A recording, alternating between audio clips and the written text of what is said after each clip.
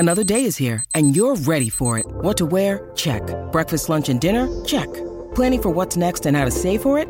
That's where Bank of America can help. For your financial to-dos, Bank of America has experts ready to help get you closer to your goals. Get started at one of our local financial centers or 24/7 in our mobile banking app. Find a location near you at bankofamerica.com/talktous. What would you like the power to do? Mobile banking requires downloading the app and is only available for select devices. Message and data rates may apply. Bank of America N.A., member FDIC.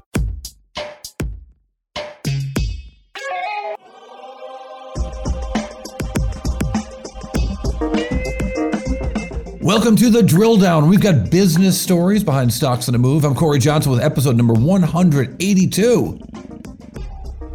Well, just ahead, camping outfitter Johnson Outdoors has got some good things in fishing. And DocuSign signing up lots of new customers, even as it dumps lots of employees. The post-pandemic path for DocuSign, we'll talk about that. And flying cars are having trouble getting off the ground. Shocker. Lilium co-founder Daniel Wiegand joins us with an interesting conversation. But first, it's sponsor time. The Drill Down is brought to you by Era. Never miss another critical event or insight ever. With Era, customize your company watch lists and track key events, mentions, filings, and more, all within an easy-to-use, customizable interface. That's Era, AIERA.com. And you can listen to the Drill Down, anywhere. It's ubiquitous. Spotify, iTunes, Google Play, Stitcher, iHeart, whatever. But if you hit the subscribe button, you don't have to worry about forgetting to find the latest show. It'll show up right away on your device. So hit the subscribe button, follow us so you can catch every single show. And the Drill Down is brought to you by BrainTrust, a global talent network that matches highly skilled technical freelancers with the world's most reputable brands. BrainTrust has helped clients like Bank of America, Goldman Sachs, Porsche, Under Armour, and more build agile tech teams fast at a fraction of the cost. Visit braintrust.com. That's BRAINTRUST.com to learn more. I'm Corey Johnson. Welcome to the Drill Down. We're going to talk about the business stories behind some stocks that are on the move and jumping around. Joining right now, Isaac Webster, our executive producer from festive, holiday, cheerful Los Angeles. Yes, it's a very cheerful morning here in Los Angeles. You've wanted to kill a few people today already, haven't you? You've had road rage, and you haven't even been on the road. No, I have had some road rage this morning. I'm not going to lie about that. You've been on my texts and emails. So anyway, but let's get this show on the road. Wait, it wasn't directed towards me yet. It wasn't. The rage. Not yet. Corey, what stocks are you drilling down on today? Well, I'm gonna switch the order around a little bit, which doesn't matter to anyone except for you, Isaac. But I want to start with DocuSign. DocuSign, a company we talked about on a recent show about the confusion over who the CEO is, announced earnings recently, and the earnings, they look kind of good. DocuSign trades under DOCU. If you remember from last week, we talked about it. Shares have jumped over 11% this week. But if you look at that 12-month chart, shares have fallen 65% in a year. I got a Christmas card from the founder and chairman of DocuSign. Oh, isn't that sweet? I was very excited. Yeah, lovely. Keith Kroc, great guy. Is that going to influence what you're about to say? Oh, geez, it probably is. Yeah. See, full disclosure. Well, yeah. So he was the founder of the company, and he is a friend, and like I said, a great guy. We did take them down a notch maybe last week. Maybe did we? Who knows? I mean, we just pointed out the obvious story for those who So he's a former chairman of the company and former CEO of DocuSign and the founder. They had this issue where they got rid of the CEO, and the CEO is sued, saying they didn't have the right to get rid of him. So that suit remains out there. But the earnings of the company I thought were worth looking at again here, because they do have a new CEO in Alan Thygesen. Whether or not he was appropriately named to be CEO or not, it seems very Game of Thrones-like in the legal world. But the business is doing, kind of well, even though there's all this talk in the broader economy about, is it a slowdown? Is it a recession? DocuSign doing a workforce reduction. Yes, layoffs, or the restructuring, as they like to call it, in September. They announced that. But revenues were up 18% year over year to $645 million. And they're adding customers. They added 42,000 new customers in the quarter, bringing up the installed base to 1.3 million customers, and that's 19% above a year ago. They also saw a big increase in big customers. The customers that spent over $300,000 with them were up 34%. So, you know, I mean, these are healthy numbers. Very healthy numbers. Exactly. Yeah. And let's put the layoffs into context, right? So they did announce restructuring and letting people go, and that's a horrible thing for any company to go through. And yet they're still with a lot more employees. They had about 7,000 employees last year. They got 7,500 at the same period at the end of Q3 this year. So even though they are laying off people, they are still net with more people. How many people are they laying off? They're also doing a share buyback. How many people are they haven't announced the hard number, but again, what we see from these guys is that the business is just growing by almost any standard. There's just concerns on the street about how much they can grow and will the growth rate be still good. But that's Wall Street's problem, right? This is a business that's growing and it's interesting, and they talk a lot about how they're kind of restructuring their offerings. And contract life management, CLM, is kind of their big area where they want to be involved in lots of different steps. When stuff has to get signed, they want it to get signed using DocuSign's tools. Even when you don't know you're using a DocuSign tool, like when you're, signing up for a new contract in T-Mobile, you might sign on your with a squiggly line on a computer or on your phone. But in fact, you're using DocuSign, even though you don't see that that's the case. Lots of companies doing that, and they're trying to get into those organizations. Here is CEO Alan Thygesen. If you think about all the steps in the agreement workflow, we did an excellent job nailing the specific use case of signing an agreement. But all of the other steps, I think, remain. There remains plenty of opportunity to revamp that. And so, as I alluded to in my prepared comments, we're excited about the opportunity, for example, to redefine what an agreement looks like. It doesn't have to be this highly formatted document. It's something you can enter on a web page. We already have clients who do this with us. Mobile carriers have people sign up through DocuSign, but it looks like a web interface. And a variety of health organizations use our new functionality to do this for patients. So once they've gone through it once, they can pre-fill the agreements and sign-ins for future. So I think this functionality around helping people both create the agreements and, in a sense, negotiate and complete them online is a significant opportunity. Looking on the personalization side, you can imagine we do this today with Salesforce and a variety of other platforms. Reps can send out documents that are personalized and tailored to the customer based on data that's already in the system. Again, a way of integrating directly with third-party applications and leveraging the simplicity and power of DocuSign. Post-agreement, I think the CLM space holds tremendous promise for DocuSign. Both in terms of extracting more value, more business value from agreements, as well as on the risk and compliance side. And I've had a number of meetings with large enterprises that are excited about both of those use cases. So I feel like there's actually quite a bit of breadth there, and we're just at the early stages of delivering against that opportunity. So these guys obviously see the chance to get into new businesses, not just grow in the way that they've been growing, but maybe redo some of their software and some of their services that they offer to try to grow in in other places that they haven't been before. You mentioned Game of Thrones earlier. I have to just let the listeners know, when you do look at Alan Thygesen's name spelled out, it looks like Targaryen. Oh, wait, how do we know what Targaryen looks like? How do you not know? Do you not watch Game of Thrones? Do you not? Yeah, but you don't read Game of Thrones. Well, I mean, you don't troll their wikis, or you're not a fan. You don't go on fan wikis. Oh God! All right, I do not. I am that guy. In fact, Corey, what's your next drill down? Let's look at Lululemon. Do you own lots of Lululemon, Isaac? You're an extraordinarily fit individual. I thought you were going to go in a different direction with that. I actually, I don't own any Lululemon, but I am a big fan of a Lululemon competitor called ASRV. Really? Which one? ASRV. Oh, really? Aesthetic Good Revolution. Yeah, they've got great stuff. I think it's actually only for men, workout clothes. But Lululemon, they've got great stuff too. Trades under Lulu, L-U-L-U.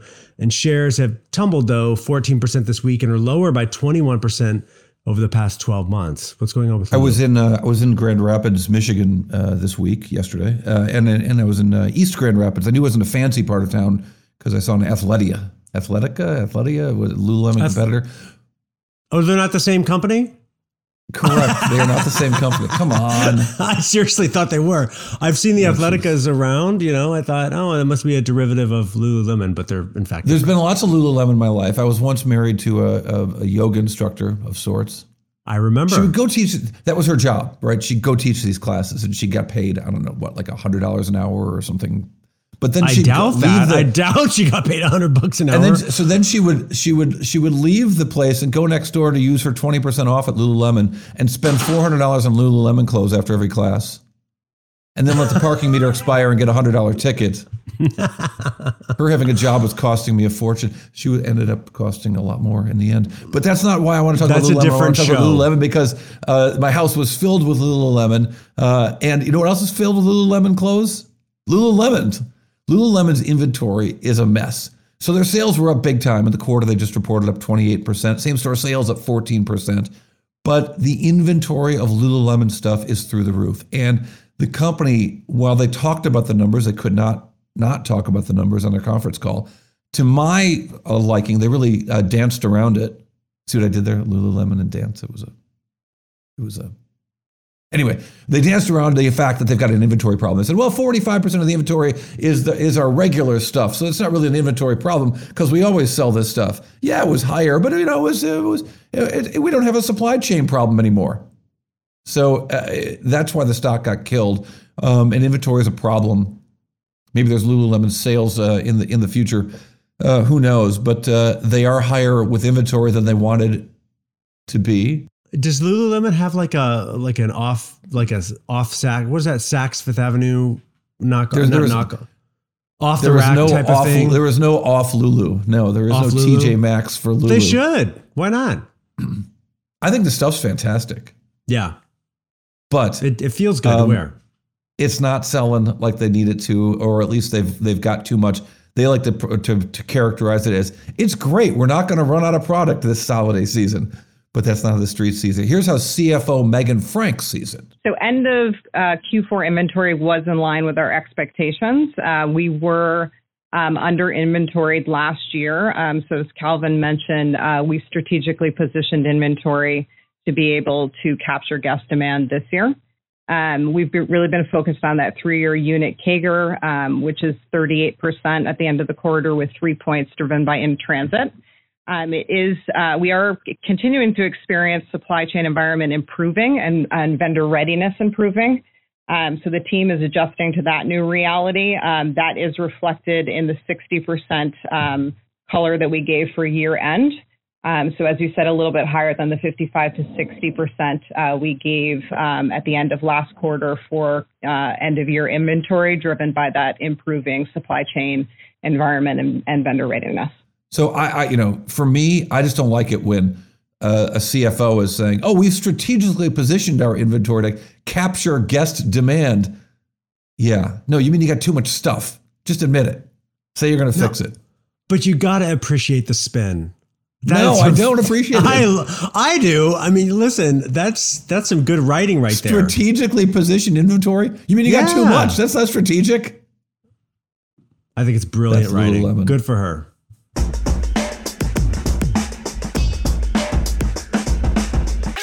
Corey, what is your next drill down? I want to look at Johnson Outdoors, the well-named Johnson Outdoors. Now, wait a minute. Are you a family member? Is this one of your family members? What? Corey Johnson. Family is an interesting thing with Johnson Outdoors, the Racine, Wisconsin maker of outdoor products, seller of outdoor products. They sell, but no relation. Johnson Carpet, Grand Rapids, Michigan, got lots of carpet to sell you. But my family did not have the good sense to get into the SC Johnson business, that privately held giant healthcare company. The CEO of Johnson Outdoors is, in fact, according to Forbes, worth $5 billion, thanks to her family fortune. Nice. Her family fortune is doing better now, right? Yeah, I think so. But Johnson Outdoors trades under JOUT, and shares have jumped 16% in the past week. But still, if you look at that 1-year chart, JOUT, Johnson Outdoors, is lower by 30% over the past 12 months. So what's going on with Johnson Outdoors? They've had a good week. They've had a fantastic, actually, couple of years. They had a great 2019. They had a great, first couple of months of 2020. And then the pandemic hit. and as we know, outdoor everything did fantastically and has continued to. And I think the stock performance was a fear that, like some of the boating companies and others, that you've seen that reflected in some of the boating companies we talked about with publicly traded companies, where the fear that the slowdown would hit them has caused the stocks to fall, even though they continue to report fantastic results, and Johnson Outdoors reporting fantastic results today. But this company, again, they make fishing, diving stuff, motors, fish finders, downriggers, shallow water anchors, diving regulators, computers, masks, fins, snorkels, kayaks, stuff like that. But I'm not doing a good job of explaining this. Isaac, let's do something a little different. Let's have a feel-good moment here from the fine folks at Johnson Outdoors. The outdoors is good for you. You reconnect, you are refreshed, the stress kind of just peels away, and it is truly good for your well-being. You know, we have a purpose that really is the reason we come to work every day, and it really says it all. Yes, that was Helen Johnson-Leopold. Imagine the sound engineer who had that brilliant idea for having her sitting on a lawn chair outdoors, not thinking the cicadas was going to completely ruin the interview sound. These are the things we audio professionals have to deal with. Nonetheless, yes, it just says it all. It makes you feel good about the outdoors. Look, people love, especially the fishing business, doing really well for Johnson Outdoors. Here's what she had to say in the quarterly earnings call about what they're doing finally, after this sort of 3-year surge of people being much more interested in outdoors everything, being able to fill some back orders and sell lots of fishing gear and lots of kayaks and boats and everything else. Here's Helen Johnson-Leopold. We've got continuing, back orders. We're continuing to work those down in fishing, and we're, as we get into building inventory for the next season, and we get some pre-orders in, so they're all getting kind of mixed together. But we have solid orders in fishing, and getting back to the normal kind of order placement that we have seen historically in the other businesses. So we feel good about the position. We haven't seen cancellations, so it's a positive sign. Outdoors, Isaac, fishing, you?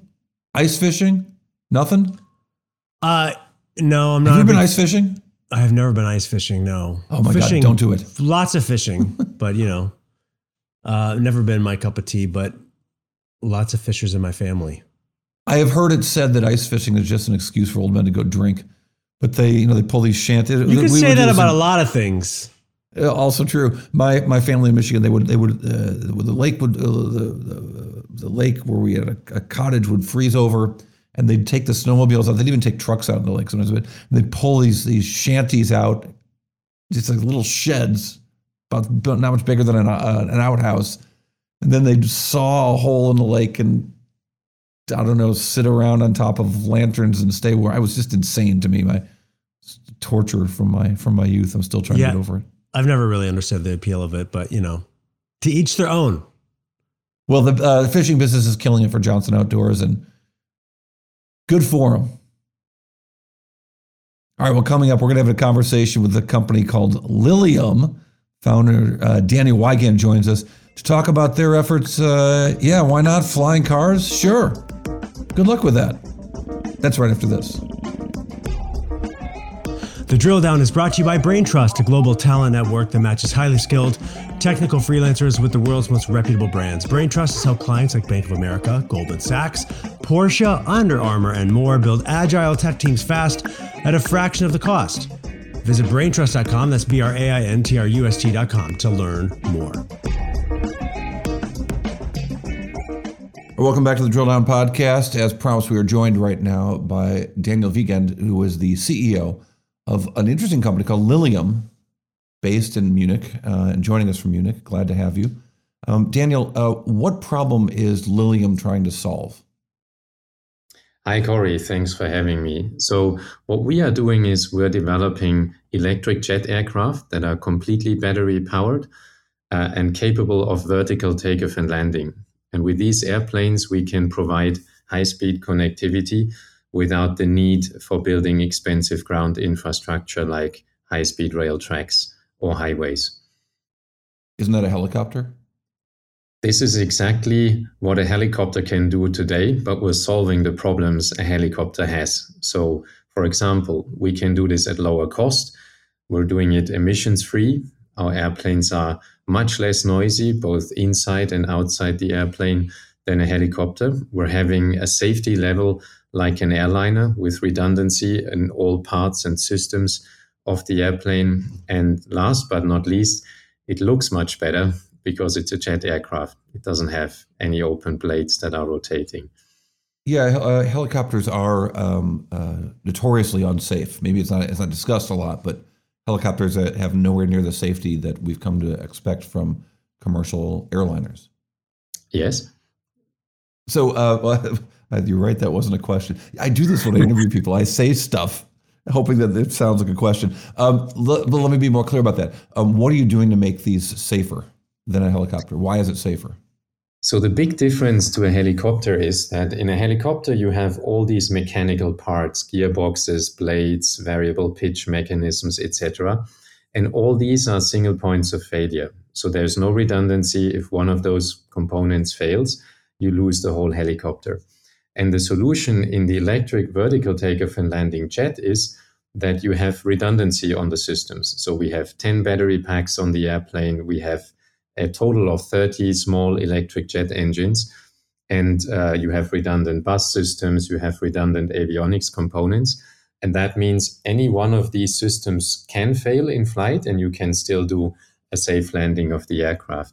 And the reason we can do this better or more easily than a helicopter is that electrical systems are easier made redundant than you can do it with a complex gas turbine, for example. Our motors have one shaft, two bearings, and one moving part, whereas a classical gas turbine comes with 10,000s of parts. Have you had any fail? We've had failures so far, and we've had safe landings after those failures in the test aircraft. Now, you said the test aircraft. How many aircraft have you actually completed? We're currently flying the fifth generation of test aircraft in Spain. That's a 1.5 tons full-size vertical takeoff and landing jet. And with this airplane, we have recently had a very exciting milestone in which we flew for the first time in history a full transition from vertical takeoff and then accelerating and then going into transition to actually creating the lift of the airplane with the wings and then going back all the way to a vertical landing. Now, you guys, I mentioned this because you haven't sold a single plane yet. You've made some commitments, right? But you haven't actually completed any for sale at all. We have multiple hundred pre-orders, but these are at the moment non-binding pre-orders. And in the next months, we intend to get the first down payments and convert these step by step into actual binding orders. What's the expectation now for when you're going to complete your first vehicle for sale, your first plane for sale? Our plan is to obtain the civil certification of these airplanes within the year 25. And then that basically means you go on the market as soon as you have your certification of the airplane. And by my calculation, you'll be well out of cash. You'll be bankrupt before that, by my calculations, but at least at the current burn rate. And you obviously can't slow things down right now. That's correct. Our current runway is not lasting until the end of 25, but we have a very solid business plan and financial plan that helps us basically close the gap. So we're first of all going to apply a very strict budgetary control on the program as we are working through the certification of the airplane.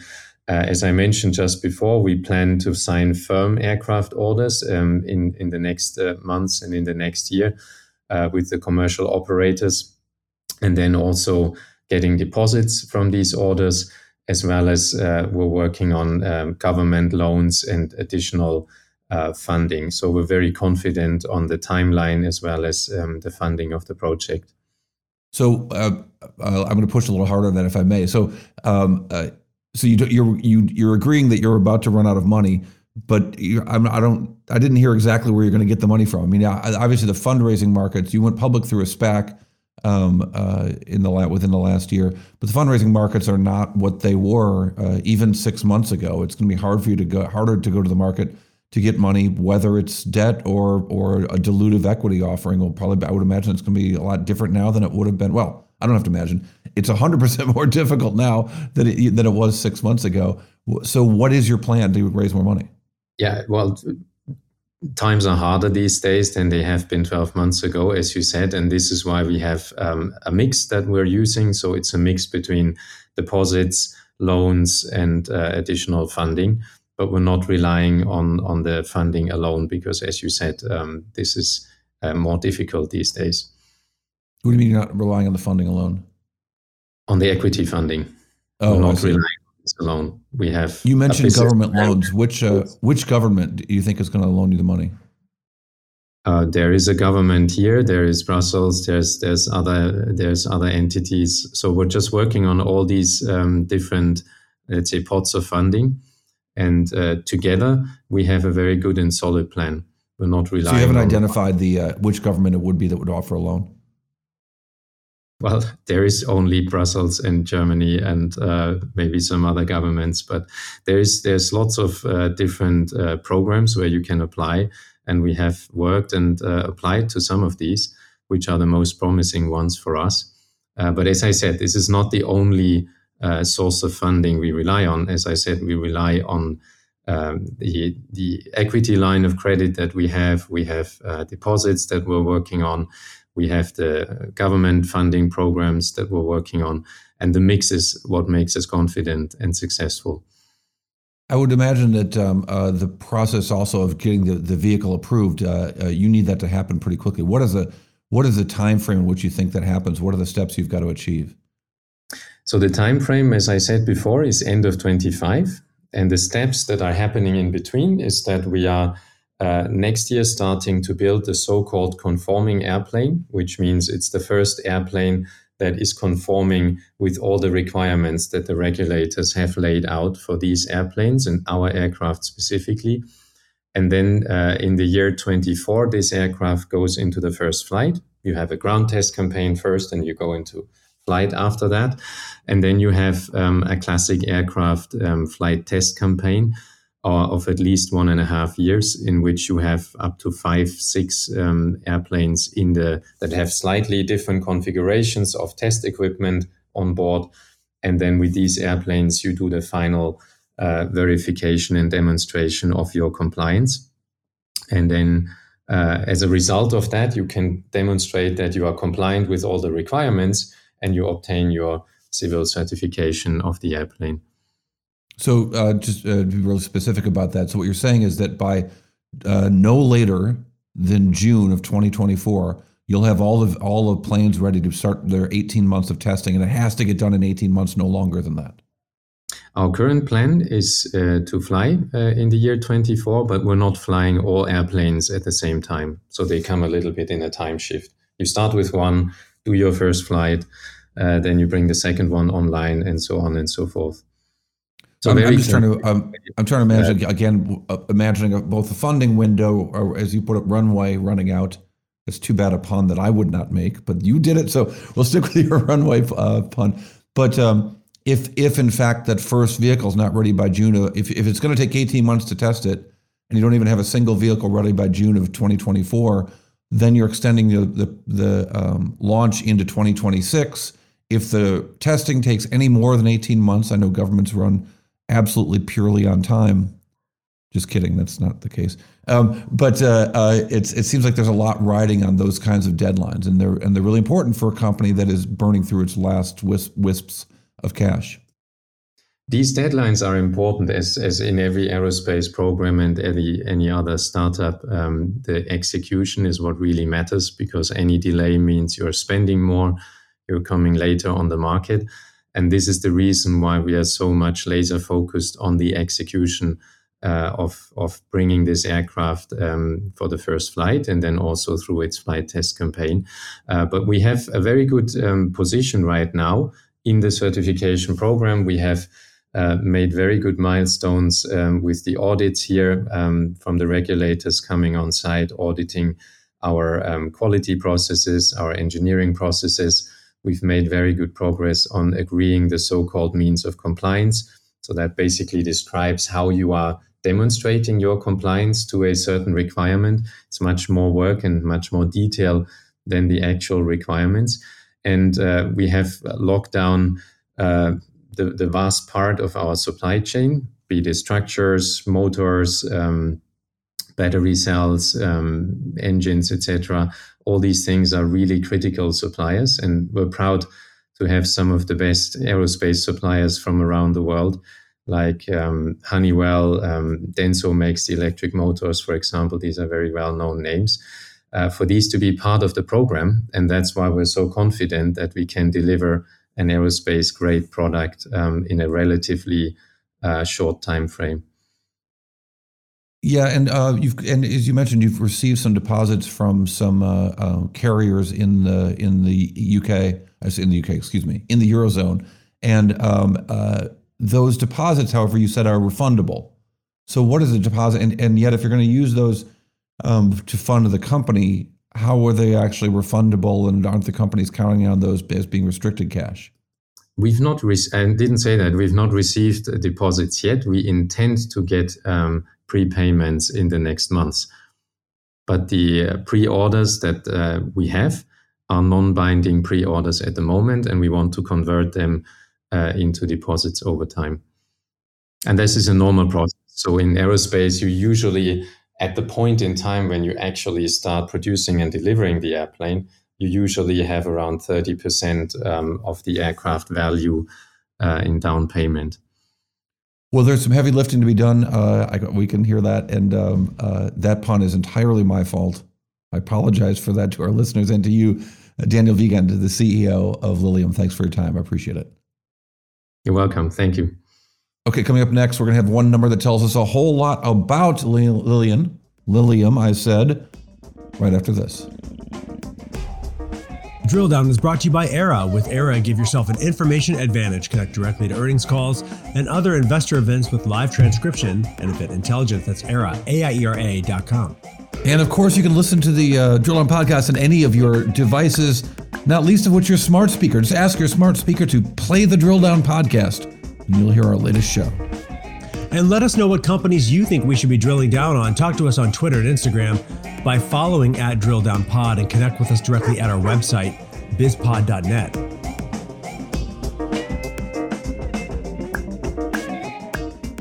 We are back with the Drill Down Bite, that one number that tells us a whole lot, in this case, a lot about Lilium. It's not quite the tongue twister you would think. 1.2 million is the number. That's how many views. That's how many views a YouTube video showing the Lilium jet, the jet 5-seater technology demonstration video that's on YouTube. It's got 1.2 million views, and it went up on YouTube 3 years ago. And I think that has a lot to do with the hype, or at least the one-time hype around this stock. I think, there's this bigger idea, and I won't get too deep into it, but I think that one of the things about technology is people want this to be true. They want this to be possible. They want to think we're going to have little flying jets and other magical things. I mean, I want one. I mean, the pictures of the Lilium jets are incredible. They're beautiful. You might not want it if it crashed. You might not want it if it could only go. I don't want anything if it crashes, but the idea of this, you want this magical thing that doesn't exist yet. Well, wait for who? Maybe someday it will exist. Maybe it's not possible. People used to say that about the light bulb. People used to say that about these personal flying jets because it's not possible yet. Well, I wish them a lot of luck. They're working on it. Like I said, I wish them a lot of luck. You've been listening to The Drill Down, and we're grateful for your time. I'm Corey Johnson. Isaac Webster's our executive producer. Ben Wilson stitched this all together. He's an extraordinary editor. We're lucky to have him. The Drill Down to Production of the Business Podcast Network.